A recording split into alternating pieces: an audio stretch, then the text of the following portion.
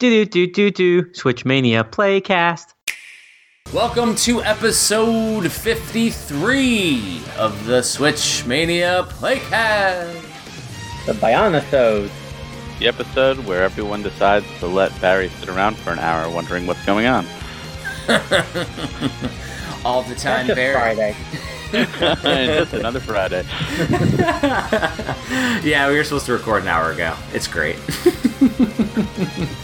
All my fault. It's all my fault. Aren't we glad we're not live? Oh, man, I wish we were live. Then other people could have sat with me. At least I could have talked with them while waiting.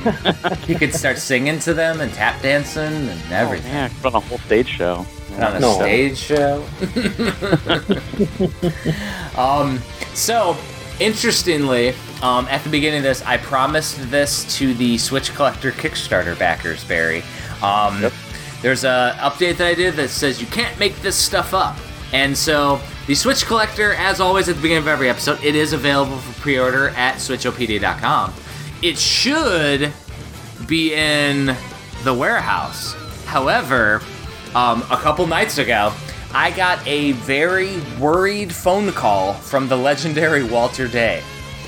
A truck pulled up to his house with 2 tons of books, literally bigger than the size of his cottage. And, and Walter's like, Jeffrey, I think there's somebody here in mistake. Like, it's a mistake, they're here. What do I tell them? I'm like, hold on, let me talk to them. Don't sign for anything. Don't cancel anything. So, essentially, because some people know this, some people don't. Like, I published a Walter Day book with Walter Day and Todd Friedman, and it was shipped earlier this year. Apparently, whatever forwarding company my printer used still had his address in, even though the bill of lading, which is how you ship something, says Chicago. Somehow a trucker picked it up in Chicago and took it all the way to Ottumwa, Iowa. So the books now are traveled for everybody that's a backer. They've been world traveled, touched by Walter Day.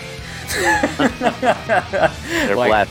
Oh my goodness. But yeah, you can't make that stuff up. I was able to, fortunately, the printing company called the trucking company through millions of, because there's like multiple layers in there somehow, and they got it re-forwarded back to the warehouse in Chicago. So they should have arrived 1 day ago, like yesterday, maybe the day before, like day of.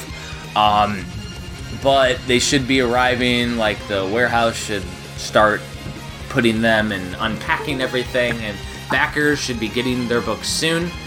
One thing that JP and I talked about that we decided is that we're going to ship all the books to people as soon as possible. Like before, because like the wooden book cover, for example, is still being created. So we're still waiting on the item to come in. So people won't have to wait for their books. They're going to get those soon. Everybody, when we say this, we mean everybody with U.S. addresses, because international is expensive. I just heard a computer ding on the other side. I did too. I did too. Weird. As always, me. JP. Barry? When in doubt, that's not me. So, I think couple. Barry's just mad we made him wait. I know episode. No, JP, you constantly throw me under the bus. You do things. This is a routine thing, so I know it was you. We all know it's Threw me JP. under the bus. We all know it's That's- JP because he did it on episode 50, even though I cut out most of the audio.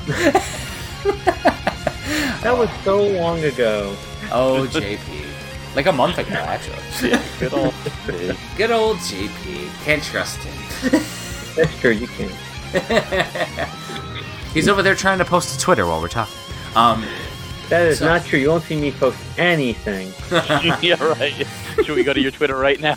Yeah, exactly. No, you can go after. So that was the promised updates that I promised the backers right at the beginning. As always, though, please go and leave us a review on Apple Podcasts. Let us know what you think of the podcast. The more positive reviews we get, the higher we show up on the algorithm. I think we're number 5 or 6, maybe higher, if you search Nintendo Switch right now on Apple Podcasts, which is awesome. We thank everybody for leaving your feedback. Thank you. Yes, thank you very much. Awesome. So, what's going on in the news, guys? Barry? Well, not much for Nintendo, but Sony absolutely. They announced a new router, didn't they? Yeah, a new router, new tower fan, really. Tower fan router. Like, I have a surfboard modem that looks exactly like it. I sent a message to Barry and JP. I'm like, hey, it looks like Nintendo won the war for aesthetics. Because you got this giant box for the Xbox 6, and then you have this modem router fan looking thing for the PS5, which my wife's angry because it doesn't look like there's an easy way to put it on its side. So now it does. You can put it horizontally. There's So- pictures of it. Well, there's old pictures. I didn't see new pictures, but yeah, good, because like we don't have anywhere to put it if we have to do vertical. Like, Oh yeah. yeah. No, I don't think a lot of people do. Most entertainment centers are designed for horizontal. Yeah, I was like, dude, that's bad. So, but like aesthetically, like Switch wins all day. We're all the winners, listeners. We're all the winners. Yay. So more importantly, though, besides all the games and all that stuff talked about, there's 2 models coming out. Yeah. So No, I mean, we think both the did the topic- groan, because- collective groan. Yes, I mean, JP, go with it. Let's hear it. for those who didn't watch it, there's a physical model you could put, CDs in, disc-based games, and then there's a digital-only model. Do you think that's a little worrisome to the industry? All of the different polls that I've seen that people run on it, people are worried. Like 90% of the people say they're buying the physical version. Yeah. Well, you have to remember this too, and this is important. The company we're dealing with in this time around is Sony. If you look back at the PSP, great system, but how did you save your stuff? You had to use a Sony memory stick. It had to be a Sony memory stick because they own the rights. When you look at the Vita, one of the reasons the Vita failed is because you had to use the Sony proprietary Vita memory cards, which were ungodly awful in terms of price, ridiculously overpriced. That $250 Vita, you had to then spend another like $60 or $80 just to be able to save games, let alone buying games on top of it. So, knowing Sony, they're probably going to have some kind of proprietary, SSHD, and it's going to be ungodly expensive. They're going to be like, you can't use other ones, and if you use other ones, it's going to be all these hoops you have to jump on. So, and games today, they take up so much room. Yeah. Mm-hmm. So that digital only, even if they give you a terabyte, you're going to fill that up within like 5-6 games. And you mentioned today. We're not talking about tomorrow with the size of the PS5 games. Correct. Oh, jeez. Because all that power comes at a cost in terms of memory. Holy cow. And my thing is, and my answer to the disc version versus the digital only, PSP Go. Yeah. People collect it because it's a novelty. Yeah. Well, not only that, but Xbox One has a digital only one as well, and I don't think that sold very well. No, it didn't. And it's so Well, bad. also think about it. You go into GameStop, you buy your PS5 digital only. When are you coming back there? Well, And- they'll sell you like the digital cards. Yeah, Yeah. but I mean, think about it in terms of a retailer store that likes to, sell used games. I'm not saying they're not going to sell as many, but now you have a whole group of people that may just be more inclined to just buy it digitally. It's available at midnight. You don't have to go to the store. I mean, COVID also has kind of taught us to kind of buy things online. And, I don't know. I mean, I'm curious to see kind of how many people are going to adopt this model versus those that had adopted the Xbox digital-only model. So, question for you both. What if $600 price tag for the disc-based, what if it's $200 cheaper? I think it'll have an effect on those that already buy digital-only games, like those that just do that, absolutely. But there's still a bunch that will not like that, No. especially because it's also, it's not just a game drive, it's something that even the PS4 Pro doesn't have. It's the Ultra HD 4K Blu-ray drive as well. So if you buy does it Blu-ray, have that in there? Yes, it's Oh, there's no Ultra 4K HD. there's no question then that people are going to go with that version because the Ultra HD Blu-ray player is something that I don't even have. I need that shit. Damn. Yeah, I don't either. So it's like that's one of the main reasons I'm getting it is because I'm just going to double down as 12 players. Okay. No, like, that's why I bought a PS2, was for the DVD player. That's why I bought a PS3 for the Blu-ray player. Like, I didn't have one in either case. So, like, that's smart on Sony's part. Then I don't think, like, if they put it at $500, the digital one's not going to sell at all. Like, even as a HD 4K Ultra HD streaming system, it's not going to be as marketable than those that have UHD Blu-ray DVDs, which we have a few because they were the same price as the Blu-ray. Yeah, so, exactly. like, that's an interesting piece. Again, though, we're talking about physical collections, right? Yes. So, well, there's another factor too, and one of the reasons that they haven't gone all digital only is because you mentioned GameStop, but it's not just GameStop; it's all retailers they have a contract with, Walmart, Target, all of them, Best Buy, to have those games in there. And if it goes all digital, they have to negate on all those contracts. And if they negate, that's going to piss them off. So it's like, oh, we're not going to carry any Sony appliance, not just Sony PlayStation. They won't. It'll be like you pissed on our Cheerios, we're going to piss on yours. So if that happens, and let's say the digital version does do better than we're expecting, because of reality it could. So they put out, Spider-Man, Miles Morales physically, and it's sitting on Walmart shelves. It's sitting on Target shelves because it's not selling as well.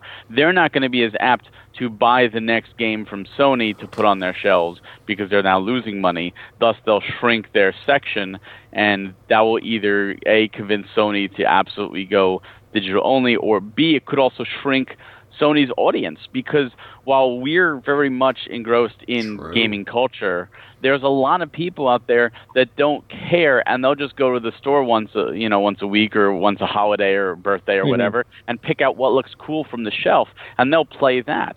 Or the grandma or grandpa or uncle will go and buy something that looks cool for their grandchildren or nephews or nieces or whatever, and that whole market would disappear, and that's a lot.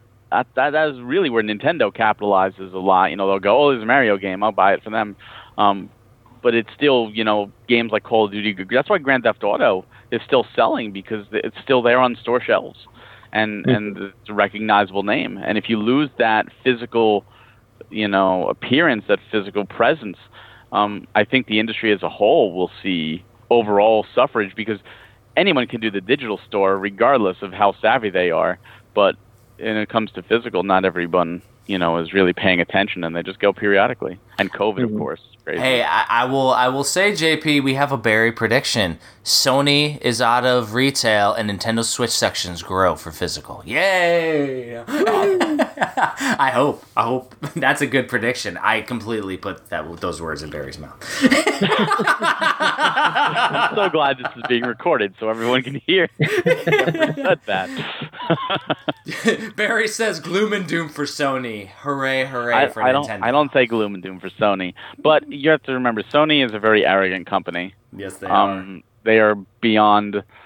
They were arrogant ever since Nintendo kind of screwed them over. They were arrogant with their attack on the Saturn in terms of price. Yep. They were arrogant with the PS2 success. They were arrogant with the PS3. They thought they could sell it for more, and it failed. They were arrogant coming out with the PS4, mocking the Xbox One and the DRM. And they're arrogant with not going like E3. We don't need that. We're doing our own thing, and then we cancel our own thing because we don't need that. This arrogance is gonna crumble, and it already crumbled with the Vita. And it's I'm not saying the PS5 is gonna fail. I'm just saying that they don't necessarily will learn their lessons, and we might see some mistakes repeated. You're saying bad business practices. Yeah, I mean, it's any business that does that. Like, you can only do it for so long, rubbing fans, customers the wrong way to start building a bad track record. You make cool stuff, people are still going to buy it, but like the bad taste in people's mouths mean they're not going to support as much. Oh yeah. Yeah. So, no, I agree with that. Yeah, so it's interesting. I would be interested very much so to see like where this all goes. Obviously, it's not Nintendo based, but it will have an effect on the Nintendo ecosystem because right now we're seeing a lot of cross ports from current gen stuff over to the Switch. The next generation is a lot more graphical intensive, so if we see any cross ports, they would be downgraded substantially to what the Switch currently can run.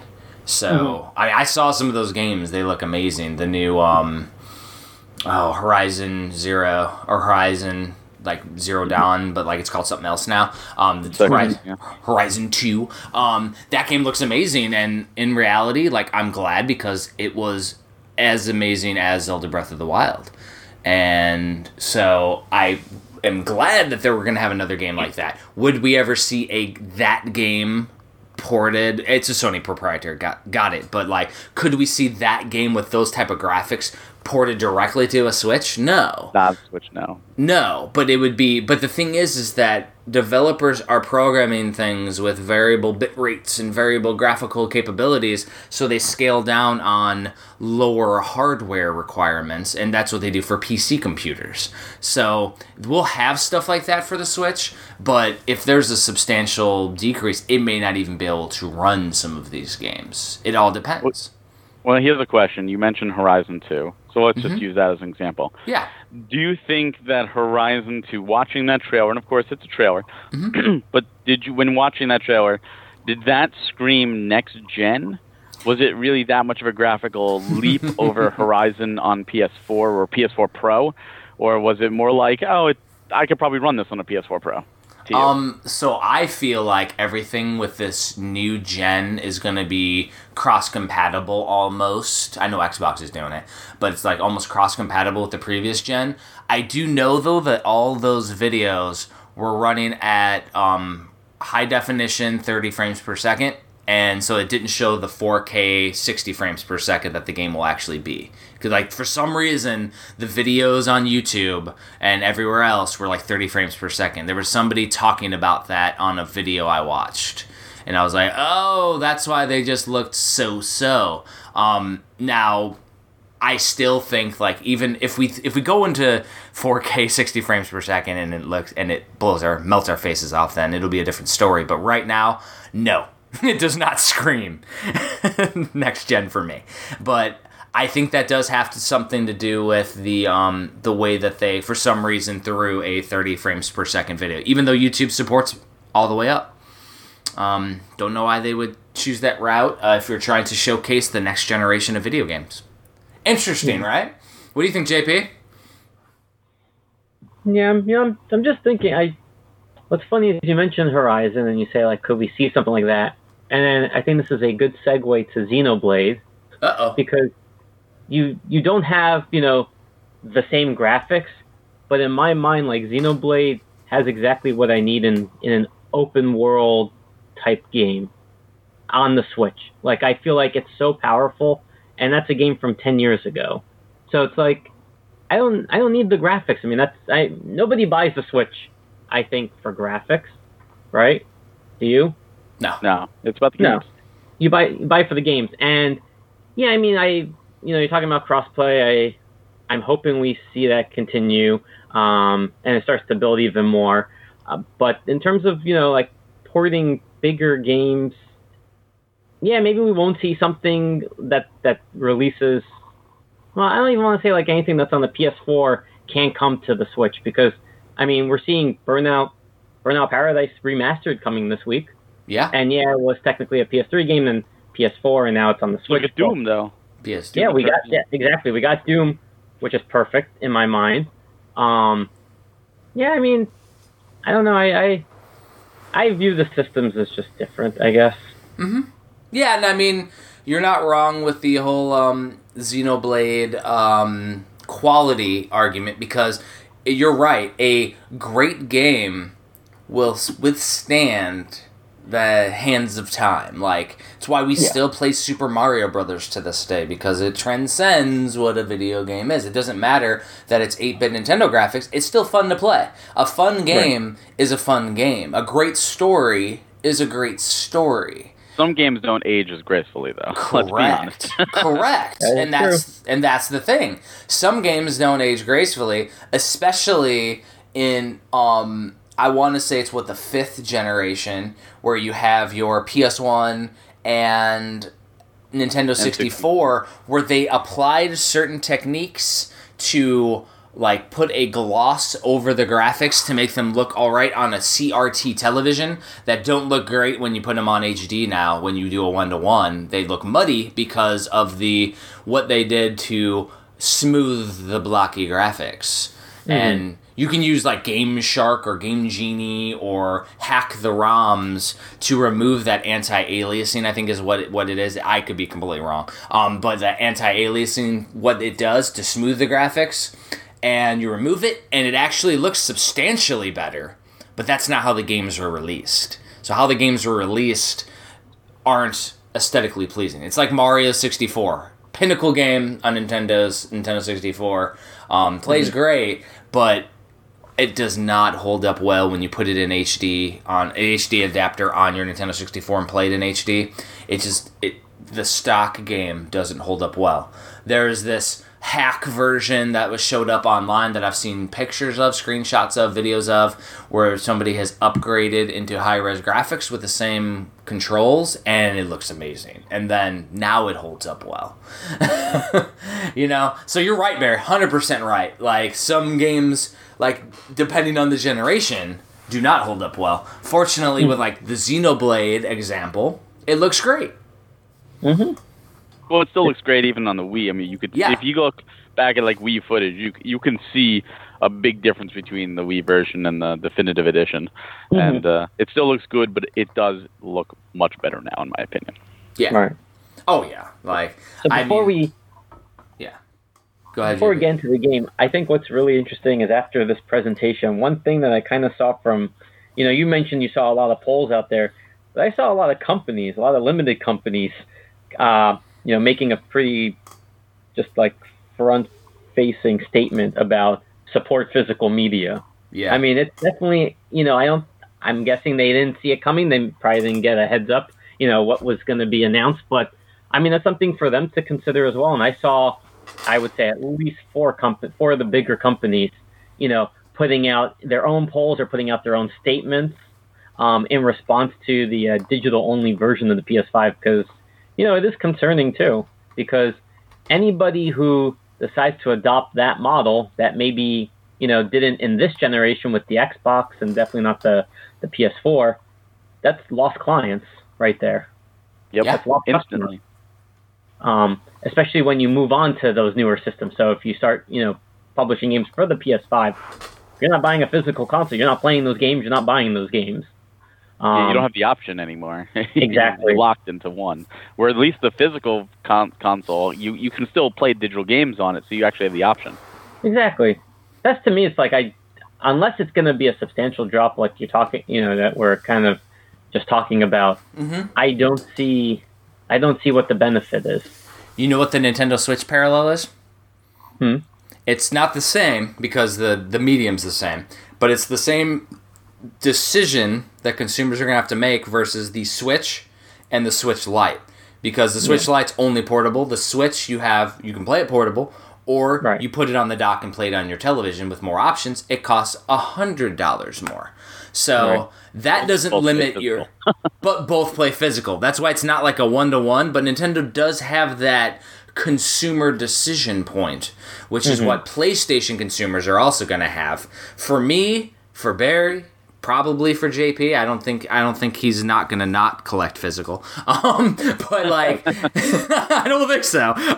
But like, there's no chance that we're gonna go that digital only console. That just doesn't make sense. Now, I don't know, younger college kid, earlier mom and pop that are going to buy their, because this is a holiday release, going to buy that Christmas present for their kids, and they see $600 console, same thing for $400. That would be a major decision. Well, here's another factor. Yeah, I just want to bring up really quickly, because you mentioned it is the holiday release. And this year, as we all know, 2020 has been murderous. Due to COVID, the amount of PS4s or PS5s, that are going to be out there on the market this holiday is going to be significantly less than what Sony probably originally was planning for, just because of restrictions and social distancing and all that stuff. So because of that, there's going to be less consoles on the market. How many people will be buying those digital-only systems because the physical ones have all sold out, and that's the last remaining? And vice versa, if the digital one's also out, how many people will, all right, then I'll just get the physical one because that's the only one remaining? Mm-hmm. Yeah. What do you think? Jeffrey's like all the way in the distance over there. Yeah. He's like, yeah. That's a good point. Jeffrey's just flabbergasted. Every once in a while, I get flabbergasted by the statements of Barry. I get flabbergasted, or I had to disappear and talk to my daughter real quick. Either way, it sounds like the scalpers are going to be out for the PS5. That's what it sounds like. You're not wrong, and Oh, I do 100% think that the production could change. However, like, even with my own book publishing stuff, like, I had no limitations. It still came out relatively the same speed, even though it went to Walter Day's house. They're relatively the same speed as they have in a non-COVID world. So it depends. I mean, Sony has enough money to get the production ramped up. Mm-hmm. Yeah, but there's a very big difference between producing a console versus a book, and the amount of books that you produce versus the amount of PS5s they're going to want to produce. And the amount of the money that they're spending versus the amount of money that I'm spending. So, like, they spend enough money to get it done, is what I'm saying. Like, but will they? They could be cheap. It could work in their favor. Remember the 360 at launch and the Wii at launch? Not saying that Microsoft and Nintendo did it purposely, but that scarcity, and even the Switch, scarcity has only benefited those companies. So Sony could be looking at this and going, you know what? Let's take advantage of it. PS2 as well. PS2 scarcity when it came out was insane. Well, and I mean, Xbox Sex is coming out the same time. Yep. So, and how many people will buy that if they can't get a PS5? Well, and that's where it could work in their detriment. Is that, you know, they're like the Wii and the Xbox 360 were two different, like, markets, right? You had the casuals versus the gamers. The PS5 and the Xbox X are the same, and I'm gonna say that every time, by the way. It's perfect abbreviation. It works. I say it too. Yeah, they are in the same market. They're going after the same gamers, except for your diehards. Your diehards are going to stick with their console, but it's the same thing. So again, like mom and pop going to the store. Oh, I want to get Susie and Ricky the PS5. Well, it's sold out. Here's the Xbox. Boom. Sony loses a sale. So they could play that Nintendo game where, like with the Switch, but the Switch wasn't going up against anything new it is the key. They weren't going up against anything, so people wanted the new console. They wanted it. Now people want the new console. Well, I can get the other console that has everything but the exclusives on it, and I don't know what the price point is for the Xbox. It's also a little bit more powerful, I believe, than the PS5 too. It is. So if Xbox doesn't jack it up this generation, they could potentially have another shift like we saw with 360. We could. The fan base is pretty strong on PlayStation though, so. I just know I just need Final Fantasy VII Part 2, and then I'll buy my PS5. Yeah. Well, I'm good for now. There's also a good amount of gamers out there that really don't have any loyalties or care. And I'm not talking the ones like us that will buy everything, that we have a favorite, but there's a lot of, kids out there or young adults that will buy whatever system their friends are getting, regardless of the exclusives, because all they're going to play is the Call of Duties, the FIFAs, the Maddens, whatever, and they just want to play with their friends. So they don't really care whichever one they get, as long as they can do that with their friends. Yeah, I mean, and like JP says, Final Fantasy VII. Mine is Grand Theft Auto, and my wife wants Grand Theft Auto Online. They're doing that. So, not a new game, unfortunately. Can we talk about that for a second? That is the funniest way to open up the future of gaming by showcasing a 360/PS3 game is coming to your next generation platform. That is hilarious. It's amazing. It's amazing. And my wife is also disappointed because she wanted, the Vice City rumor like Grand Theft Auto 6 and all that stuff. And Let's just get Grand Theft Auto to the Switch. Why not? It could run it easily. There's no reason why they couldn't. Grand Theft Auto 5 ran on the PS3 and the 360. It could run on the Switch. Imagine if they did Grand Theft Auto Online on the Switch and they used the model from Minecraft where you could play with people from other consoles. So we're using our Switch to play with PS5 players.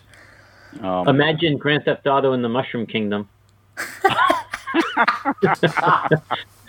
Mario Kart's driving around and hitting people. That's crossover ever with Rockstar and Nintendo. Mario has to go get the mafia boss of Bowser. Well, Mario was supposed to use a gun, right? So why not? Oh, he gets power-ups. He doesn't need guns. No, but I mean, say in the original documentation, Mario was originally supposed to use a gun. So oh, really? They could bring that back. Wow. Yeah. Well, Mario and Rabbids, he had a gun. They could use those guns. Ooh, Mario. That's true. Yeah. You hear that, Nintendo? JP has ideas. Make him an ambassador. Thank you. So we should talk about Xenoblade because it's been the second week of gaming for it. And it's been a long time that I've really just been, diving into a game hardcore. So I've been happy to see that Poland login at the top of my Switch and seeing you in Xenoblade. That's made me happy every time. Oh yeah, I don't even play Rocket League. I literally go to my home screen. Actually, I don't even turn off the game. Like I just I save it and then I just go into sleep mode. I don't think I've actually shut down the game, except maybe once to try out like our dollar game that we'll get to. But I look at the Rocket League icon and I was like, I see you there, buddy, but I just can't get to you right now. Good man. Yeah, priorities. That's funny. So we should Barry. So we should always. I don't like to do spoilers because I think I'm the furthest back. But should I lay the wallpaper? Yes, wallpaper. Yeah. Let's do it. Nice. All right. So Xenoblade Chronicles is an open world action RPG game developed by Monolith Soft and published by Nintendo originally for the Wii, released in Japan in 2010. And then later in 2011 in PAL and 2012 in North America. It was part of that whole Operation Rainfall initiative to get there's 3 massive open world role-playing games that were released around the same time. And it was a whole series of things that where fans really wanted to get them in the US. So they started an initiative.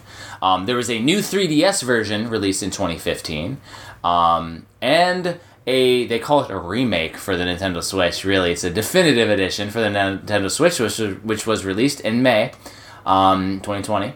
It is part of a sub-series from the Xeno Meta series, although there's no direct narrative connections that exist in this game to previous Xeno games.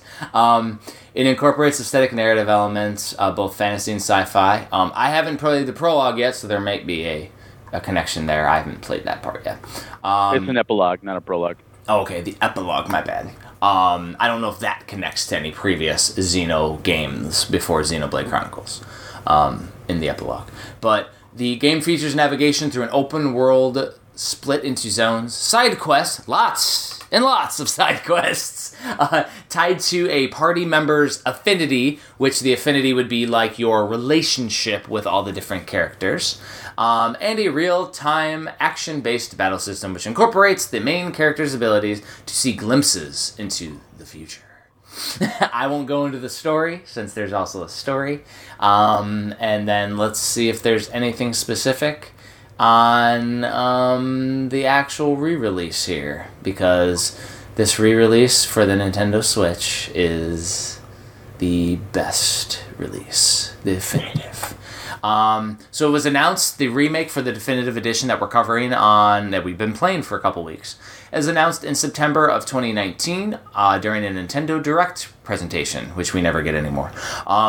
In addition to enhanced visuals, updated controls, remastered music, and other quality of life improvements, Definitive Edition also includes the new epilogue scenario titled Future Connected, set 1 year after the main game's events, and it was released worldwide on 29 May 2020. So let's go ahead and let Barry talk about the game, and then JP and I will talk about how far we have gotten so far. Well, Barry should know where we are in the game. Yeah, I was going to say maybe you should go first, and I'll go last. Okay, I'll go first. Let JP go first. So I have my stats up. So I'm at level 40. I'm in Chapter 8 on my way to Prison Island. Right now, instead of doing the straight shot, I'm kind of just going through the different warps to the little segments of the island. I have 36 hours and 13 minutes in the game right now.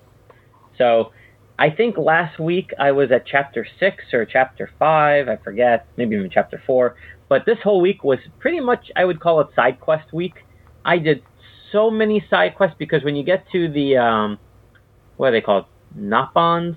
What are the little creatures, furry creatures called? The Nopon. I call them You go Nopon. to their treehouse extravaganza. I mean, that thing was huge. I just did literally every single side quest I possibly could do. And that's pretty much how I've been playing this game. That's how I level up so much. You know, I'm doing everything that I possibly can find. I'm taking my time. I'm also trying to fill up the collectibles logbook where you find different plants and mystery items and bugs and whatnot, so you can fill up your scrapbook of that. Then also, hopefully you've been playing this game if you're listening, but Sector 6 you can help to rebuild. So I've been doing those side quests as well. So it's just, I feel like I'm playing the game, but not necessarily the main story. But what's funny is when I do the main story, I mean, it's so much fun. It literally plays out like a really fun anime that you just enjoy watching. Great cutscenes, good action sequences. And I really like all the characters. I mean, everyone they're introducing, they all serve a purpose. There's nobody I dislike in my group, which is really nice. Like, there's no character that I find annoying. Even Riki, the newest one. Actually, I guess technically, I guess he was the newest one that I have so far. I find them all fun. I find the story just fun, good. I don't even know a better word to describe it, but I'm just having a blast. I mean, I'm really just loving running around, visiting the different sections of the Bionis, and especially now that I'm heading towards the top of the head, it's just crazy in terms of the scenery when you're overlooking from a cliff, just like the landscape. I mean, to me, it's just amazing, and I'm playing it handheld, and it looks gorgeous. So that's where I am right now. I haven't gotten to Prison Island yet, but I can see it, and I'll probably get there after the playcast today. Did you do the trials with Melia and the temple? Or? So I've been doing those very little when I get to the red transporter. I haven't seen not those. No, there's official. Yeah, there's official trials that she has to go through. First you get there and you're like, oh, we're going to do the Prison Island, but you have to do something else first before you go to Prison Island. Yeah. No, so I haven't a whole chapter's worth of things, JP. Yeah. No, I'm still like on the way, like through the portals to just attempt to get to Prison Island. Have you gone to Alcamoth yet, the capital? No. Oh, okay, yeah. You have a way. What chapter are you in? Chapter 8, then? Yeah, the beginning of Chapter 8. Okay, so, yeah, Chapter 8 is when you're doing that whole area. Chapter 9 is almost like the whole trials area, and both of those took me many, many hours, by the way, without all the side tracks that you're doing.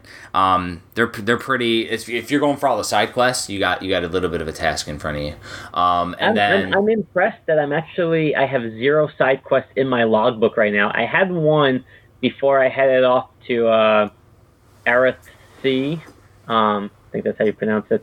But there was one where I just had to beat this creature that was level, I want to say like 37, and I was 40. But it was always hanging around this huge T-Rex that was like level 98. And whenever I went to attack it, the T-Rex kind of just jumped into the battle too. So it took me a while where I had to kind of like get the attention of the creature and have him chase me far enough in the opposite direction so the T-Rex wouldn't turn around. And then I finally beat him. And for whatever reason, I was having such a hard time beating him. But I died halfway through fighting him. I got revived, thank God, and then I finished it. And all of a sudden, my side quest logbook is just empty, and I'm just like, oh, I can keep going with the story now. When you get to Alcamoth, you'll get a whole bunch of new side quests. Oh yeah, a million. So I like JP. So where I got in the game, so I just finished and saved before Chapter 10. I finished Prison Island. So I'm 100% like, I consider that, and I was talking with Barry in a separate one, so I didn't spoil anything for JP. I consider that like the climax of the first major section, or the next, not the first, the next major section, because as you play through the game, Shulk gets visions. So Shulk's getting this whole vision of Prison Island, like where JP's at right now. So like I played through that entire vision set now, which I feel like was like a movie. Like I played through the whole entire movie now, and now I got another movie to do because Barry said I'm just like barely halfway done.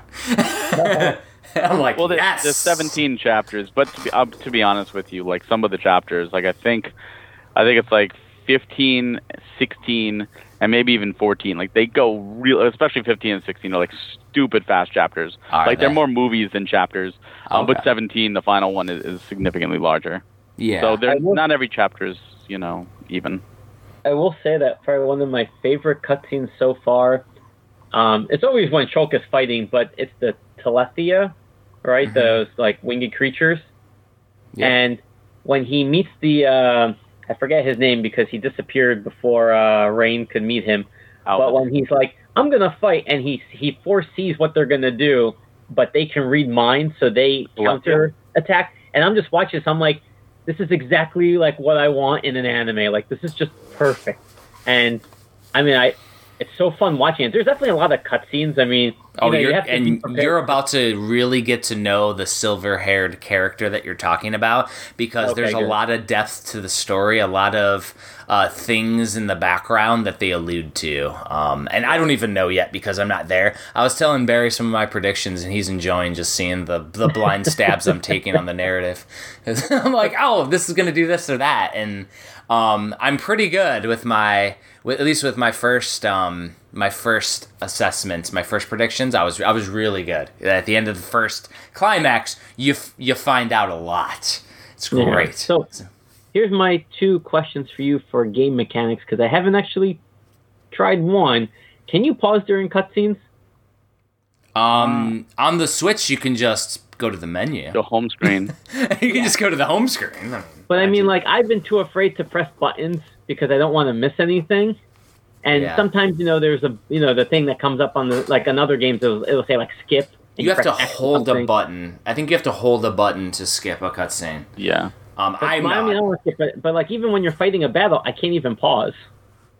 Mm-mm. No, battles you can't pause either. Yeah, you can't pause during battles unless you go to the home screen again. So, like the Switch, you can just pause the state of the entire game. But yeah, there's no. They know that I have a family that likes to interrupt me while I'm playing. Yeah, that's why you have a Nintendo Switch, and that's a great benefit of the Switch is you just press the home button and you. It's true. Yeah, you're good. So the way I'm playing is a little bit different than how JP's playing, and a little bit different than how Barry played his newest playthrough. Seems like Barry went a little more straightforward since he's played the game. JP's doing all of the things. Oh, I did a lot of side quests. But JP's doing all of the things, and whereas I'm going through, and I kind of just let the game unfold in front of me. Like I'll as soon as I see all the exclamations, I go to all the exclamations. I then look on the map because they taught me last week how to travel between landmarker points. I do it so much. Which greatly expedited what I can do. It was great because I was like, damn, there's no way I'm ever going back to Colony 9. Or like, I'm never doing that again because it's so long of a travel. But then you just click a button and you're there with minimal loading. But I just look at the exclamation points. I do all of those things because it gets you XP. And then once I look around, then I go to like the open world area, fight some enemies as I'm continuing. I don't necessarily go to the yellow path yet. And then I fight all the enemies. I do everything that I see in that immediate vicinity. And about that's like an hour or so. And then I'm like, all right, I've leveled up like 4 levels or something at that point, and let me continue. And so I don't go and like change the time and try to manipulate to find every exclamation point. I kind of do what's available. If I miss something, I'm okay with that. Like when it comes to a side quest, because there's like 8 billion side quests. I'm okay missing a couple.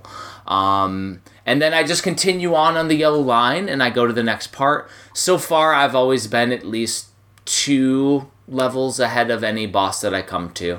So It's been working pretty well, and I've still naturally. The other thing that I've done is I have a habit of picking characters, like a big sword wielder, a Shulk, and a big tank, Ryan, and then I'll have like a magic user. And I have a big habit of just keeping those 3 the entire game. Like, that's what I'll do.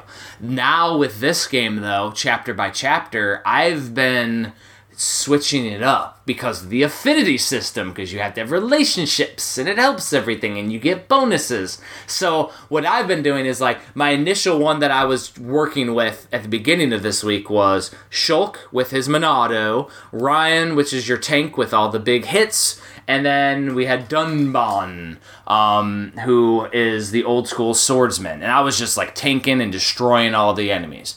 And then I was like, okay, so I needed a little bit of an affinity for other stuff. We got our little Popon, or whatever his name is, like the crazy guy, Ricky or whatever. And so I was like, I need to play as him because he looks ridiculous. He's also a bigger tank, which means can take damage. He's a bigger tank than Ryan is. So I was like, let me throw him on. And then I threw, what is the female with the rifle? What's her name? Sharla is the name. Sharla? Sharla's the healer. Yeah, so I threw Sharla in there. And I'm like, so in case Ricky takes a lot of damage or something, we got Sharla as the healer. So I started working on them, and I played, and I always try to keep Shulk as my main party. Just because. And now he's my main character. So I played through like a whole chapter like that. And then I went to the next chapter, and I'm like, all right, let me take on, was it Melia? Mm-hmm. So, like, during Chapter 9, when I was able to have the whole party come together, I used her, and I used her as my main character, because when you play first, you get a section where you get to play only as her. And I was like, ooh, she has these, like, spells you can cast, which give yourself buffs, and then you do the staff attack, and it attacks with that element. And, like, the depth of her play mechanics is probably more fun to me than the main Monado play mechanics that they have. The only issue is, if you go against an enemy that has that Telethia thing, that cutscene that you like, JP, where you have to you have to slice them in order to be able to attack them because they got that aura around them. You can't do that if you're not controlling Shulk, because, like, I haven't figured out how to work the AI to make them do that for me when I'm playing as another character. So I had Shulk there, and, like, essentially you almost got to run from the battle and switch party members. Fortunately, before a big boss battle, after a cutscene, sometimes they'll let you adjust your party beforehand. So, like, before the epic battle at the end of Chapter 9, the boss battle, I switched characters, so I had Shulk as my main. Because I wanted to make sure, because if I got to do something crazy, like slice some mechons so that way everybody can attack them or whatever, I had to be able to be Shulk for that control. Even though I enjoy playing as our magician, as our mage, a lot more. And so I think I still used, I don't know if I used our healer. I used Sharla as my third in that character set. Which is interesting. Like, I'm just playing around with it, and I never do that with games. That just shows you how much fun I'm having with Xenoblade Chronicles, because I'm not just sticking with my main 3. I'm so bad at this, Barry, that with Final Fantasy VI, Final Fantasy 3, I played with my 3 mains, and I didn't know, at the end of the game, it splits into 3 parties of 4. Or I play with my 4 mains. It splits into 3 parties of 4, and your characters don't latently level up with you on the main Super Nintendo one. So I was like level 100 with my 4 characters, and everybody else was garbage. Well, I was like, well, I'm done now, and I stopped playing. And this was like, that's how bad I am set in my ways. And Xenoblade has broken me of this. It's weird. Well, I'm also set in those type of ways, so I understand that. Yeah, and I don't know, JP, are you playing with just a certain set, or are you messing with the characters like I am? So I do keep changing it. I don't know if I necessarily have a good strategy to my fighting. I kind of just, I'll let Shulk, build up for his Monado, but a lot of times I just press every single attack I have in a row, and then I run around. You don't do positionals? What? You don't do the positionals with Shulk? Positionals? Yeah, so 2 of his attacks, you do extra effects if you do it from the flank or the side of the enemy. Oh, a little exclamation mark appears in backslash. I honestly, Barry, I didn't know that was called positionals, but yeah, I do the exclamation. Yeah, I do that when I can. Like, I'll try and sneak up on an enemy, and then if they're not chasing me and kind of circling with me, I'll use those attacks. But right now, I'm using Ricky, Shulk, and I think Ryan. I don't know how to pronounce his name. Ryan. For the most part, I've had Dunban, Ryan, and Shulk as my party. I take Charla sometimes when I need to reach a bird that is just not flying near the land. The only problem is you can't switch back. So, like in the battle, you can't switch. So I'm stuck with her, and like I feel like I only have like 2 attacks with her. So I'm kind of relying on my other members to really damage up the enemy. But it's normally Shulk and Ryan have been with me since the beginning, and then it just kind of varies on who I want to make as my third.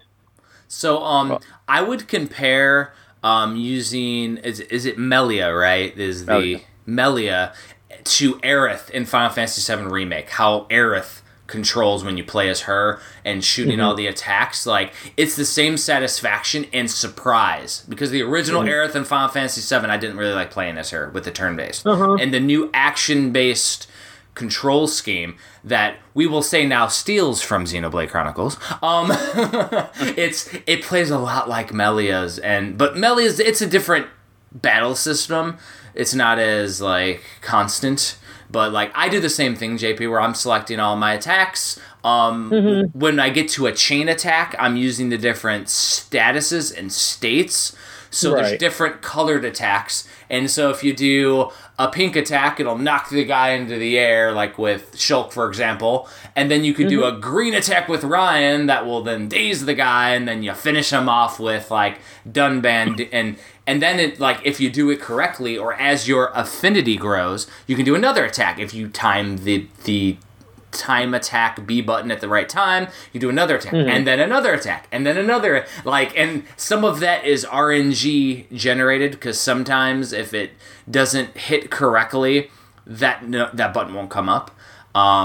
But I do really like the whole chain attacks, and some enemies can only be initially damaged, and with the chain attack, so you can stun them, which is super complex, and it's complex to talk about, but it unfolds naturally as you play. It's really weird. See, what you were talking about there, it's break, topple, daze is the 3-point way. Rock, paper, topple, scissors.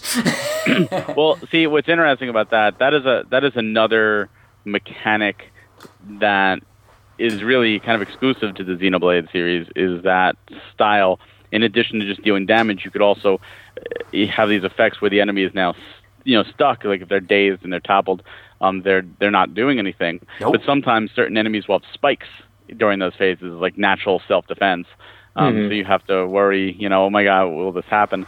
And what's cool is they actually, when you guys finally finish this and you say, hey, I want to give Xenoblade 2 and you can go into that, they actually take it a step further with that system, where they still have break and topple, but instead of daze, the next one in the chain is launch, where you actually will launch the enemy in the air and they'll spin for a while. And you can finish it with a fourth one called smash, where you smash them into the ground. And not only will that deal damage, but they also like drop items and stuff for you to pick up by doing that. So it's really cool. And that's all, again, on top of doing all these other mechanics. Really? So, Barry, you finished the main story. Yes, I have finished the main story. I was going to do it on casual. I did it on normal. I did switch to casual once, which was the second phase of the final boss. After enough times, I was like, you know what? Did you see a big difference? Yeah. Casual is definitely a big difference. And actually, before that, what's considered the hardest boss, or one of the hardest bosses in the game, which is in the final chapter as well, I did, after dying a lot, I'm like, I'm going to switch to casual just to get through this. And I went to switch to casual, but and I'm like, all right, let's go for it. And I had the worst party setup for that fight, which was Shulk, Ryan, and Charla. So I had Ryan set up as a complete tank, can just take everything and eat everything. And I had Charla with all the healing abilities so that she could outlast forever. And meanwhile, Shulk, I was doing damage, but only physical, and the boss had physical defense up. So it took me like 25 minutes to whittle this boss down, just by outlasting. And I'm like, wow, this is casual.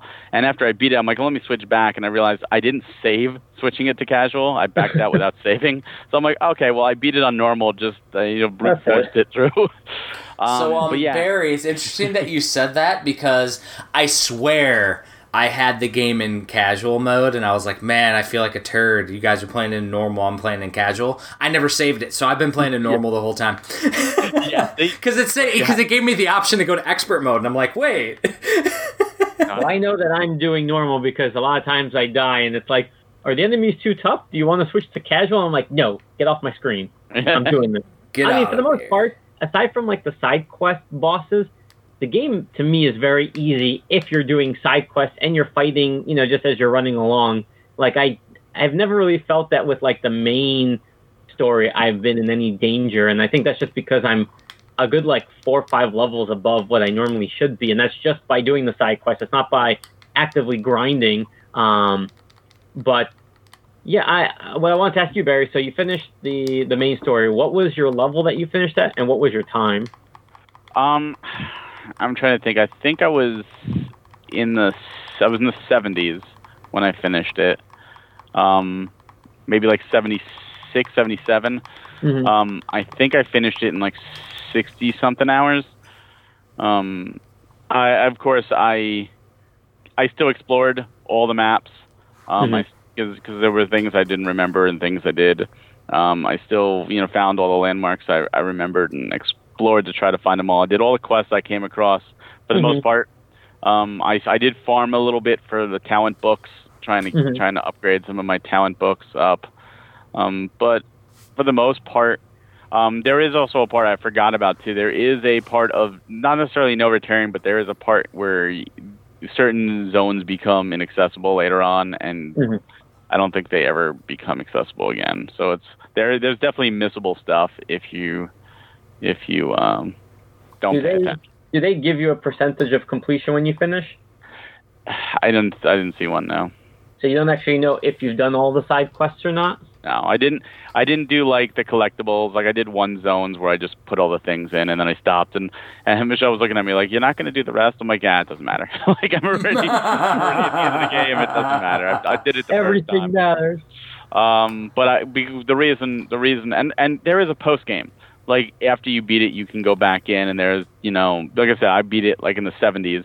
But there's like you mentioned, like the T-Rex, it's 98, and there's like some 95s, and there's 120 super boss, at least one of them.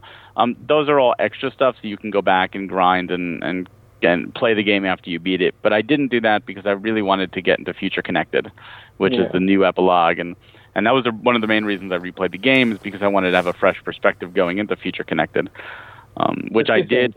You're gone. What is the level cap in the game? 99. 99. So you said 120 though? There are bosses that are higher than 99, and you have to use real skill to beat them. Yeah, Xenoblade 2 is the same way. Oh, and those jerks! And then 2 is, did you finish Future Connected already? Yes. And was it worth it? I would say if you have played Xenoblade and you just want to buy it for Future Connected, if you want to play more in the Xenoblade world. Yes, I think I finished it at 16 hours doing everything, and I did everything. I beat you start off at level 60, the highest level boss is 80. I finished it at 79. Okay. But you could finish it before, like I went to the final boss after that, and the final boss was a joke because I was like so high up. You could probably finish it at 74, 75. It's two zones, but really it's one zone. But it's the Beyond Shoulder, which was cut from the game. There's a lot there. It almost, to be honest, it kind of felt like a Mario world, just running around and like finding these new places and exploring and find like, oh, there's a ledge up there, I got to find my way up it, and you find your way up it and you feel accomplished, like, yeah, I know how to get around here now. So it became like a play box, or like I just really enjoyed that aspect. The storyline wise, it's a Melia, definitely a Melia driven story. They've already stated that. So it is more of a closure to some of her threads that does not get resolved. Is it necessary? No. Parts of the story do kind of feel like fan fiction, which is not necessarily a bad thing. You get 2 new characters in your party. It's Shulk and Melia, but you get 2 new characters, which are 2 of Ricky's kids. And one of them is Rhine, and one of them is Charla. Like, exactly, like different named moves, but all the moves are the same. So it's pretty much, and they even comment like, "Wow, fighting with you is like fighting with Rhine and Charla." There's some really interesting, quests that you have to do, like those quest chains, and instead of heart to hearts, because there's no affinities, instead of heart to hearts, there's quiet moments, and the quiet moments are all voiced. And that's really the pinnacle. There's some really great storytelling there and some real great character moments. And as a character piece, it's great. Like, the final boss is like nothing, like a nobody final boss. But the character development is amazing. Also, instead of doing the chain attacks, there's this new system called the Nopon Pawn Specters. Oh, God. Ricky, do it all. And the Nopon Pawn Specters are a group of 12 that are surveying the land, and you have to find all 12 and do little quests to help them. And when you help them, they join your party. So by the end of it, you have a group of 12 Nopons following behind you, and there's a chain, and it's hilarious and awesome. That's awesome. They do not actively attack in battle, but when you do the chain attack, you can choose to do an all-out attack, an all-out heal, or an all-out debuff, where you daze the enemies and put like attack down. And occasionally RNG, you can do a second one of them, and they are powerful. And they're based on how many you have. So like if you do the all-out attack and you have like 5, only 5 attack. But if you have all 12 attack. So it's really cool, and you see them in battle, and they're like getting all heated up, and they have their little flags depending on what color, because it's like red attack, yellow debuff, and blue heal. And they're all really cute, and they have their own little story at the end of it that culminates. They're seeking something, but I won't spoil what it is. But it's a nice little charming thing that works for this standalone. It's kind of what they did with Torna. They changed the battle system a little bit. Shulk plays exactly as is. Melia plays exactly as is. So if you're already used to those characters, you're good to go. And it is. I'm gonna say, I was overall pleasantly happy with it, but at the same time disappointed. And I think I was disappointed because of the title. It's called Future Connected. Yeah. And I was really and they even stated, like in that art book, like, pay attention. This is the future of the series is going to depend on this, and there's going to be hints there. And like, I really was like, oh, please have connections to Xenoblade 2 or Xenoblade X. Like, have some connections here, because those games already exist, so it's not like forethought. It's let's kind of include those in, and not to spoil anything, but there is no connection to Xenoblade 2 or X, and that to me, like, I was waiting at the end. I was like, oh my god, maybe like some subtle connections to Xenoblade 3 that we don't know yet.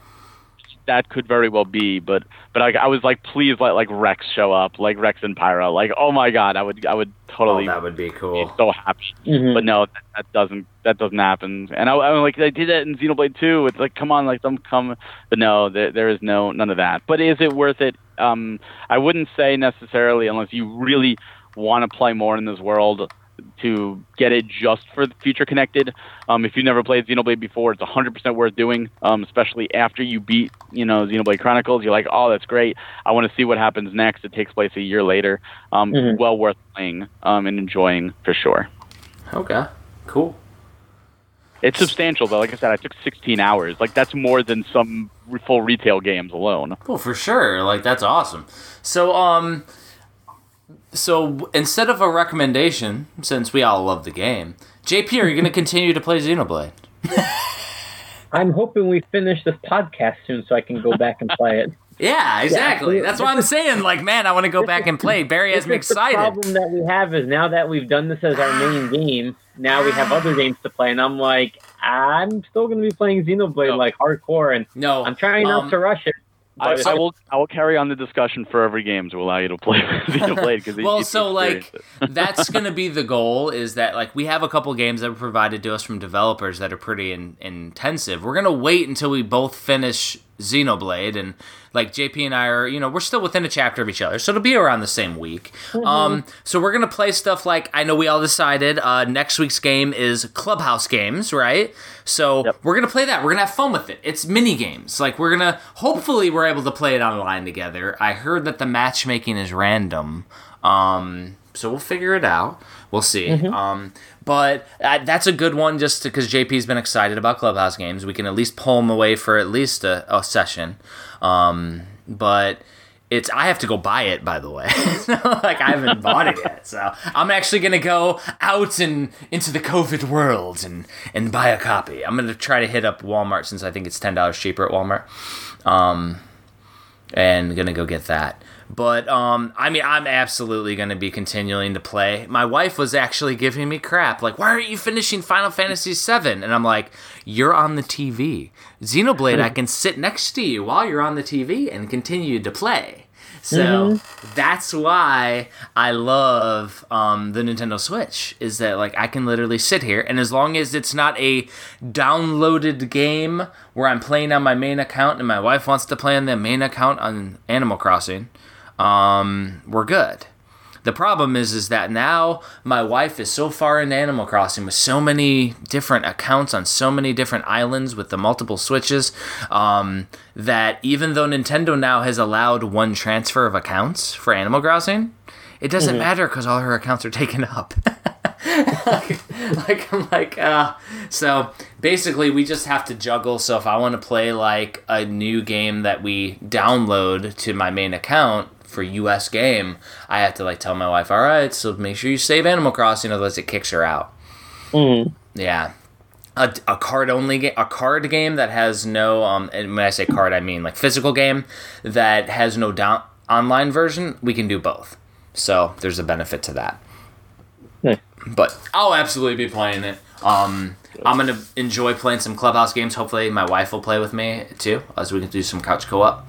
That's the goal. I'm playing tonight with Shanna.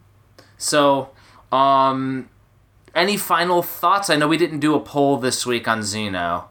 We had the poll last week that we talked about. Is there any final thoughts on Xeno before we move on to the releases? I'll let you go first, JP. I mean, I love it. That's my final thoughts. I will say, as someone with limited time, if we hadn't said we would play this for the playcast, I honestly probably like 99.9% believe I would not have played this game. And me too. And what I'm learning is that I'm missing out on some of like what's becoming my favorite games of all time. Yes. So I would say, even if you don't have infinite amount of time and you don't play a lot of games to begin with, make this one of the games that you just invest in, because it's absolutely well worth all the hours that you're going to spend in it. It's a great story, great characters, just a great gameplay overall. And I always say, like, if I wasn't collecting everything, like, this would be the game that I bought and I'd be happy with for the next couple months. So I would just highly recommend everybody try it out. I absolutely want to go into Xenoblade 2 and Torna at some point, probably not right away. I think I've been doing too many back-to-back huge games, and I want to enjoy some of the smaller ones. But definitely do yourself a favor and pick up Xenoblade Chronicles. And there's a good chance it's not going to go on sale for a while. Hey, JP. You know what I just heard? We gave Barry a challenge. Barry needs to convince us to jump into Xeno 2 now. So Barry, you need to break down us to get us to venture over to Xeno 2 like in the future for a playcast. If you tell me that this Xeno 2 will be the game that we only play for the next month, yeah, I'll probably do it. But if we're going to have other games thrown in there... But you're right, JP. We need a palate cleanser for genres, a genre palate cleanser in between. I do. We do.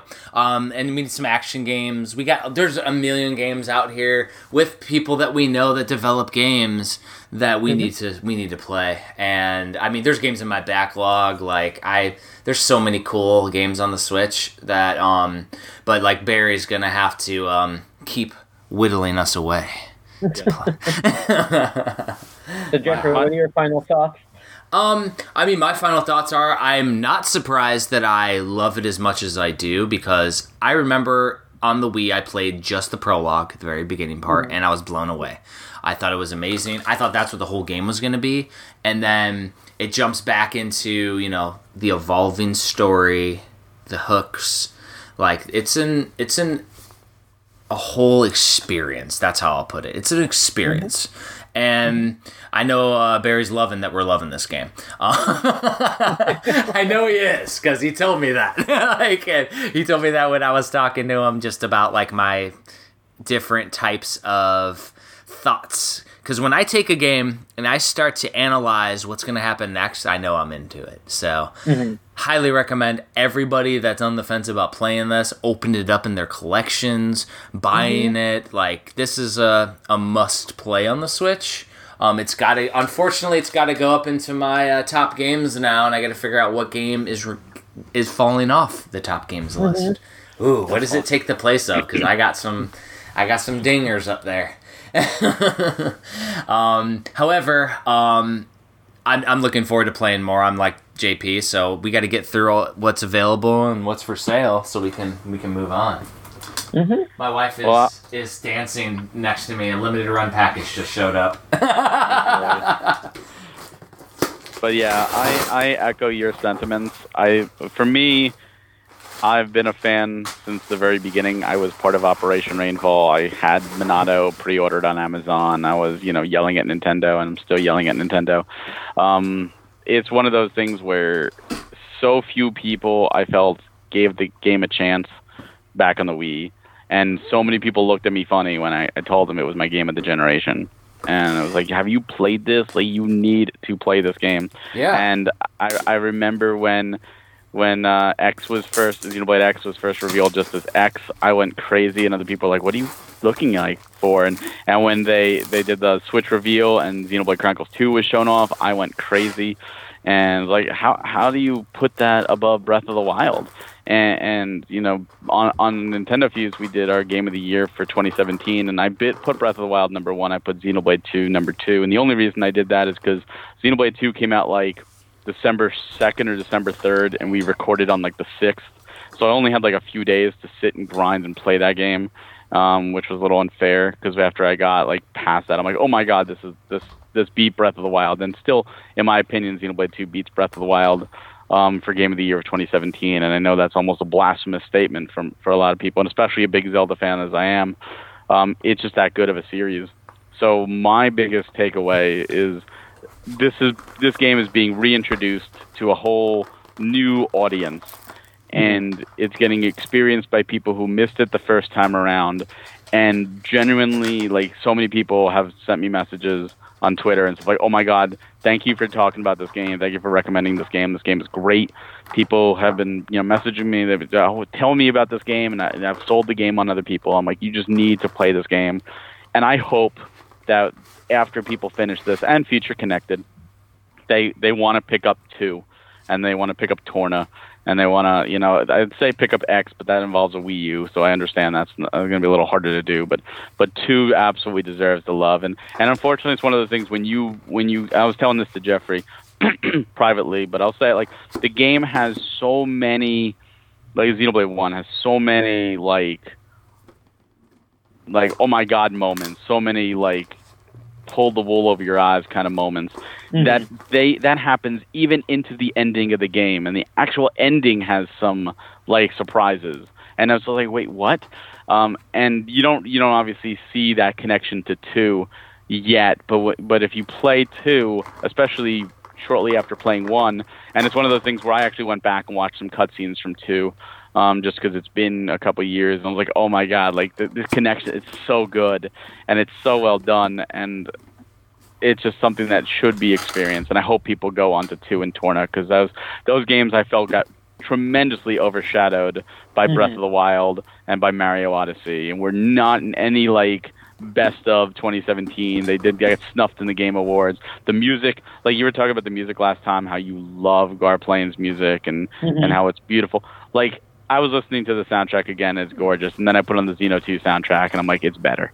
like soundtrack to me is far better, and I love Xeno 1 soundtrack, and it's just that powerful. I bought like the Japanese soundtrack for Xeno 2 because I'm like, I have to own this physically. This is just too good. And like watching some of the scenes back and forth, just because I was like showing Michelle, and I was like, oh yeah, here's some little tidbits and stuff. Like the Xeno 1 scenes were really cool, and then the Xeno 2 is like the soundtrack in the background. I'm like, oh, just the emotion. There's so much emotion in both of these games too. Like that is something like where Jeff just finished. There was a very emotional scene that he just witnessed. Oh my god! And it's so many of those moments in this game where it's just emotional scene after emotional scene, and everything has weight. It's like you feel for the characters. Like you're like, oh wow, it's not like, yeah, it's interesting. Like, it's like, oh my god, no, seriously. Like I feel what they're going through. It's just You're really not wrong.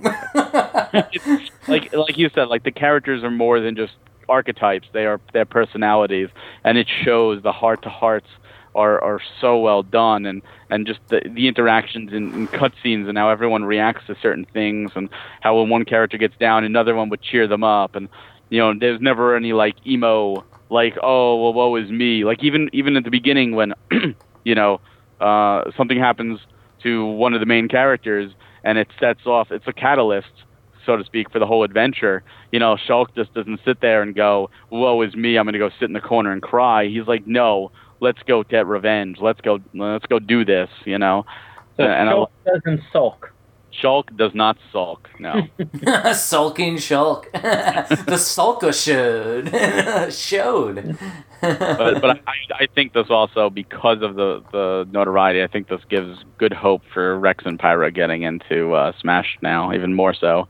Ooh. Because now there's eyes on the Xeno series. Let's hope, man. Let's hope. Wow. All right, well. Do you guys want to know what my wife was dancing about? Since she came in and danced. So I opened it up. It was from Limited Run Games. I got the ADK Neo Geo Collector's Edition for the PS4. Nice. So that's what came in. It wasn't a Switch game, but it was the Neo Geo style box with a little mini cartridge and a PS4 game with some cards. Awesome. Pretty cool. Very close. Not quite perfect to a Neo Geo original AES case, but pretty close. Really awesome. Smells new too. New video game smell. Love that new COVID. Love that new smell. I believe there's a package from Limited Run that shipped UPS, transferred to USPS on the 8th. On the 9th, it was accepted at the post office. It's the 12th now. I'm hoping it arrives today, even though the post office is, a 2-minute walk from my house, because it has real Myst in it, and that's a game I just want to just play. I don't know what it is about Myst. I think I've said this before, but you just need to play it first. I know, I need JP's just going to have it, just a home. But this is when I'm going to open up, like, I would want to make this like a playcast, because I always talk about this, but I'm like, I never cared for Myst whatsoever growing up, and even like a year ago, if you had said, oh, Myst would be coming to the Switch, I'd be like, okay, cool, like, woohoo. And then when they revealed it, I'm thinking, like, I really want to play a Myst game. I don't know why. I just remember, like, the big CDs, like the big box cases, or the big cases for PS1, and then also, like, Riven. But I'm just like, I just really want to play a Myst game, and I'm so close now to being able to play it, and now I have Xenoblade. Damn Xenoblade for being good. Good problem to have, JP. Good problem to have. Yeah. So I think we should talk about our dollar challenge now. Uh-oh. $100 challenge. And everyone will be happy to know that this is the first time I did not pick a well-known physical release game that's like, 120% off, so I could win. So we told you not to do it. I don't know. You didn't win last week. I think I beat you last week. Yeah, you beat him with sheer absurdity of the game. All right, well then, Barry, you can go first. All right, I'll go first. Yeah, JP got last place last week, so it was great. Yeah, well, you cheated last week too. and he got last place for being disqualified. So. Oh my god. So I went with a different style game than the past few ones that I've gone with. I went with a game called Earthworms from Sanka. Oh. It's normally $7.99. It was 95% off. It came to 39 cents. Nice. And Earthworms is a point-and-click adventure in the school, like Maniac Mansion, the old LucasArts, Monkey Island style. And it has a really cool art. Like the style of it is just, I can't describe it. It's like old school Western kind of artistic, because it's all pre-rendered backgrounds, but it just looks really cool. You start off, you're a detective. You know, someone comes to you into your office and hands you a picture of a girl who has been missing, and he's wearing, for whatever reason, he's wearing like a tree outfit, like a hunter hiding in the woods. And he leads you to his boat, and you get in his boat, and he takes you to his island where the girl was last seen and lived. And then he just stands next to a tree for the entire game, and you never really talk to him again. And you're free to explore the island. He has a little restaurant, there's little, houses and stuff. And the weird thing is that this island has giant earthworms on it, like legit giant earthworms that are coming out of the ground, and they almost look like tentacle monsters. And people have started cutting them up, and you're like, what is going on? And it becomes a mystery as you try and find this girl. And as the more you go into it, there's more like mystery hinted at, like little notes you get. And it was one that I was like, you know what, I'm really getting into it. And I did get stumped a couple times. Like, some of the puzzles are really abstract, but I'm like, I feel compelled to finish this game, and I did. I wound up going through, and there's 3 endings. I got the neutral and the bad, and then I went back and got the bad ending. I think I made one like crucial error that cost me from the good ending, because I was like, oh, to do this, I can do this, and I guess I have no choice. And then later on, I'm like, oh, I found another way to do it that I didn't, I was like, oh man, but it was too late. Mm-hmm. What's another fun little thing is that there's no autosave, so all loading screens pretty much say, please save manually, which I thought was pretty funny in an age where there's so much autosave.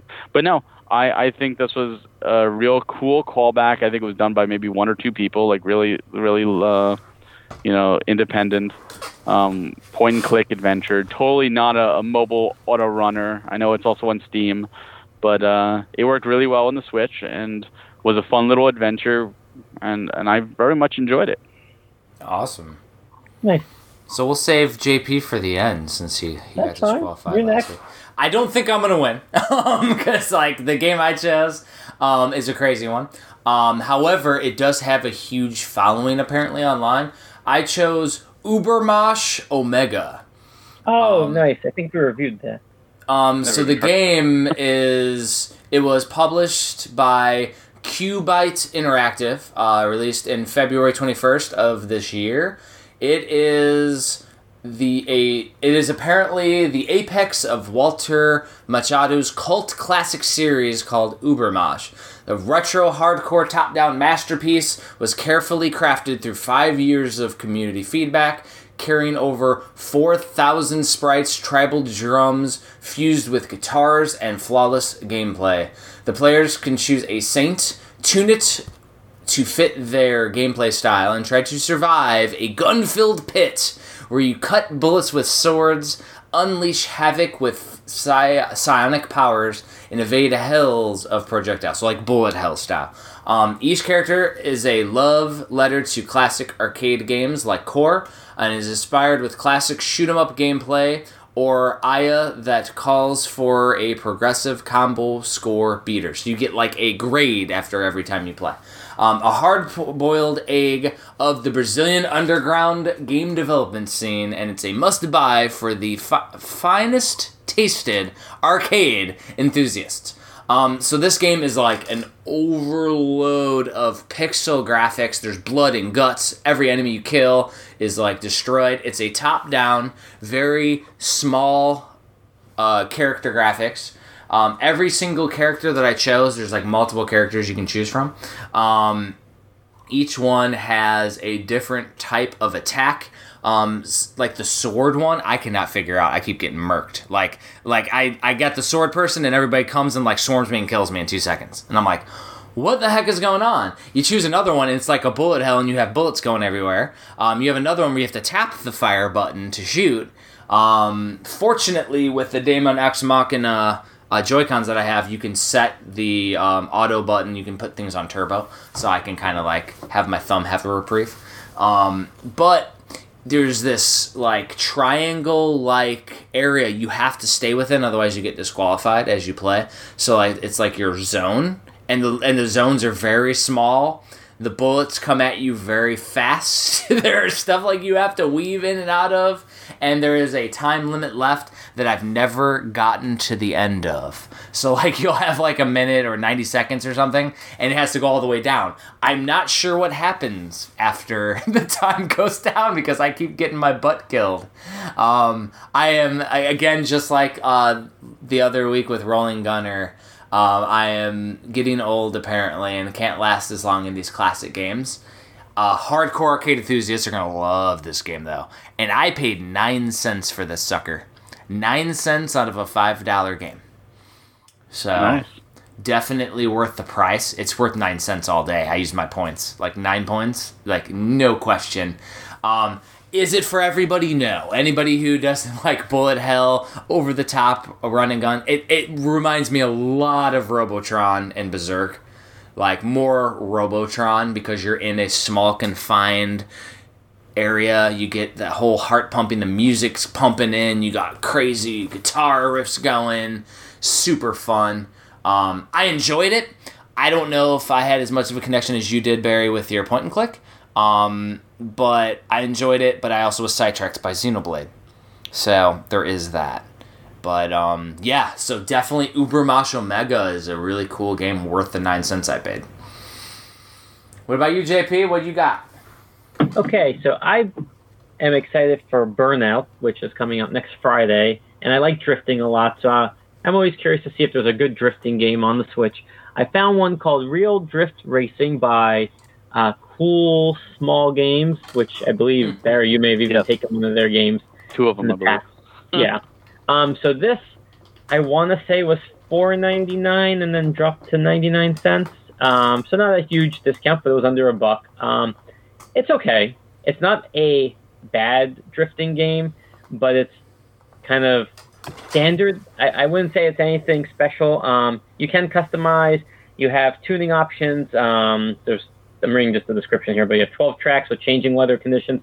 And when you're playing it, it drifts, but I don't know. I got very spoiled by the Burnout drifting because to me, Burnout, Takedown, and Revenge have probably some of the best drifting I've ever seen in any racing game, and the speed is there too. Agreed. And this was more just, okay, you're drifting around the corner, and you're going like really wide out, like drifting to the point where like you're going to hit the wall almost if you don't know what you're doing. So while it was fun, it was good graphics, nothing wrong with it. I didn't think it was anything special, so I would say I would give it like a 5 out of 10 if I had to rate it. Does it fill that void and scratch that itch? For a short amount of time. But I would say Burnout, Paradise Remastered is probably going to do it for me, and then I'll just be set with my racing game for drifting. So overall, 99 cents, not a bad purchase, not a bad game, just not a great game. So it's just average. Interesting. Yeah. So who are we going to go with for this week's game? We going for a point and click? We going for a top-down bullet hell Robotron style arcade shooter? Or are we going for a high drift car racing game? Oh, we're not going for the drifting game, that's for sure. Not going for the drifting game. I would say between both of yours, we may have our first tie. I mean, there's 2 different games, but 2 equally impressive games for under $1. Yeah. I'm unaware of that entire underground hardcore scene that loves that game too. That could just be developer hype, maybe. But it sold me on it. Like, I was like, man. And I mean, I'm not good at it at all, though. Like, I don't know how much I'm going to be playing it because I'm not good at it. But like, it was fun. Like, and Barry got really invested in his though. So yeah. I really enjoy. I love into those old school point and clicks, and I figured something different than like an auto runner or the paper airplane game or anything like that. I'm like, I'm going to do something, shoot people something on a different, ski lift. and yeah, shoot people while skiing. And I was shocked at how into this game I got because I only did this yesterday. Like I picked up the game like last weekend, but I because of Xenoblade, I'm like, all right, I'll go to it, and I beat it in a day. But I was pretty hooked. I was like, you know what, this is better than I expected, and some of the dialogue is pretty funny. There's some interesting little quirky things. Like there's a cabinet or a wardrobe at one point, and it's like, I don't think it's going to take me to Narnia, so no point in examining it and stuff like that. Like it was a little quippy with some of the dialogues. Oh yeah, I did forget one aspect of this too. This guy, ironically, following Xenoblade, the detective sees visions, Oh, jeez. And so, like, when you go to an object, like, a vision will appear, and, like, you click on it, it's like, what does this mean? And then later on, you find another object that connects with it, and you'll get the same vision. And it's like, what do these two have in common? And it's like, it's hints to certain things. Like, one of the visions will show, like, a bottle with like, something next to it, and it's, like, looks like a little jar. And you get that a couple places, and what it is, it's a hint to a solution where you need to take pills and combine with a bottle to give to somebody to drug them. And it like, you'll see that vision when you pick up the pills, you'll see that when you pick up the drink, you'll see that vision when you talk to the person you need to drug. And it's like, oh, kind of connect the dots of these things to kind of help you out. So I thought that was actually a really neat aspect to it as well. Mm-hmm. Super cool. Yeah, so, I mean, if we're at as JP calls it, a tie, like, Barry gets to go first next week by default. Why do I go by default? Because you won this week, or the week prior. You get to go first by default next week. I'll pass you if you want. It doesn't matter. Yeah, so we'll continue the dollar challenge. It's been fun. Still, like, we're just going to go for stuff that's not physically released. That's about the only goal. So, unfortunately, JP, I have a work meeting coming up very shortly, so we're not going to be able to go over this week's games. We're going to have to, like, talk double week next week. So let's not do maybe this week's games, but maybe we can just talk about what's coming out, and then... If you can get that done in less than 10 minutes, I literally have to go, like, now. I have to go in, like, 5, so you got 5 minutes, JP. I just took away 5 minutes off of you in that talk. All right, well, if you're listening really quick, Wizard of Legend opened up for pre-order today at Limited Run Games. 30-day open pre-order, standard edition, $30 only. By the time you listen to this, Super Rare Games will have announced their next game, which will most likely go on sale next Thursday, and we'll know more details then. If you missed some pre-orders, Crosscode is getting a retail release in North America and Europe, along with a special limited edition through Strictly Limited Games partner store. You can get a variant cover with a steelbook, or you can get all that in a collector edition. Then also, in terms of Shantae and the Seven Sirens close for pre-orders this Sunday, so at Limited Run Games, so don't miss that. In terms of games coming out this week, we've got Mortal Kombat 11 Aftermath Collection coming out on Tuesday. It is a physical, so it's a digital code in a case only, which stinks. Then on Thursday, we have the Namcot Collection coming out in Japan and Asia, supporting English. It's got 10 or 11 Namco classic games. I know Splatterhouse is one of them, so it's pretty cool. Mm-hmm. On Friday, we have Burnout Paradise Remastered, JP's Game of the Week. We also have Ion Fury coming out in Europe. It's going to come with an art book and stickers inside the case, so that's pretty cool. You get also Mega Party A Two-Tooth Adventure officially releases in the UK on Friday. You also have Railway Empire that's getting a North American release, and that is it from what I've seen so far. I'm trying to get confirmation on the game Descenders, which is a like a bike downhill game, because I see 3 different release dates. So I reached out to the publisher. But all this is going to be in that weekly release post you've come to know and love that I'll be posting this weekend. So that is everything, Jeffrey. Awesome. Look, you got it done in 3 minutes, JP. Holy cow. I know. He can talk fast like the Micro Machine Man, Barry. Holy crap. you give him a time limit, and he was like, crap, I got to do it. And he exceeds that standard. That's awesome. I like it. JP doesn't need to breathe. He doesn't need to breathe. Has there been anything massive that you guys got in, like, this week? We can cover it. We got 2 minutes. I got my Xenoblade Chronicles UK Collector's Edition. Cool. That just came in yesterday. And now that I love the game, I love this collector's edition because it comes with a vinyl and a steelbook. And JP, I got in Real Mist. You know what? I looked online, and mine is still showing the 9th as accepted, so it did not come in today, and I have no idea what to do. Mine didn't even ship. Yay! Yay! So somehow I got in Real Mist, I got in Finding Teddy 2, and I got in the Sexy Brutale from Super Rare. All right, That's all I got. That's all I got, though. All right, I'll go quick. 1 minute. And I got 2064 Valhalla from Limited Run Games. I got more of the Evercade games. I got all of them now. I got Clubhouse, game or 51 games worldwide. That came in. I got the Indivisible. We didn't even talk about that. We should have. Indivisible Kickstarter edition with the North American cover with a European card sealed inside, which is a big no-no. Put that in the notes so we can talk about it at the beginning of next episode. Good. I got my BioShock, Borderlands, and XCOM collection in. I got 2 Japanese-only games. One is a Mahjong and one is a hamster mini kind of game. I got Zeo Drifter from Red Arc Games. And I got 4 new physical releases in the UK. Big Buck Hunter Arcade, Cartoon Network Battle Crashers, Ninja Clash of Carrots, and Goosebumps the Games. And that is everything I got in so far. What'd you get, Barry? No, I'm sorry, I lied. Stop, JP. Inferno, Your minute's up. Little Inferno Steelbook Edition from Super Rare Games. Your minute's up, JP. Barry, you have 2 minutes, Barry. I'm done. You get 2 minutes, Barry. I got a lot of the same. I got Valhalla in 2064. I got Zeo Drifter. Those came in. I got Sexy Brutal from Super Rare. Nice. For me, the biggest one is my Shockbox Samurai Showdown finally showed up like 4 weeks after JP got to get to it. It finally showed up. Everybody got it already except you, Barry. And my Xenoblade European collection that I got from Amazon still has yet to even ship. So, yeah, that sounds right. So I have no idea what's going on with that. I don't have the connections JP does to get that stuff. We don't, Barry.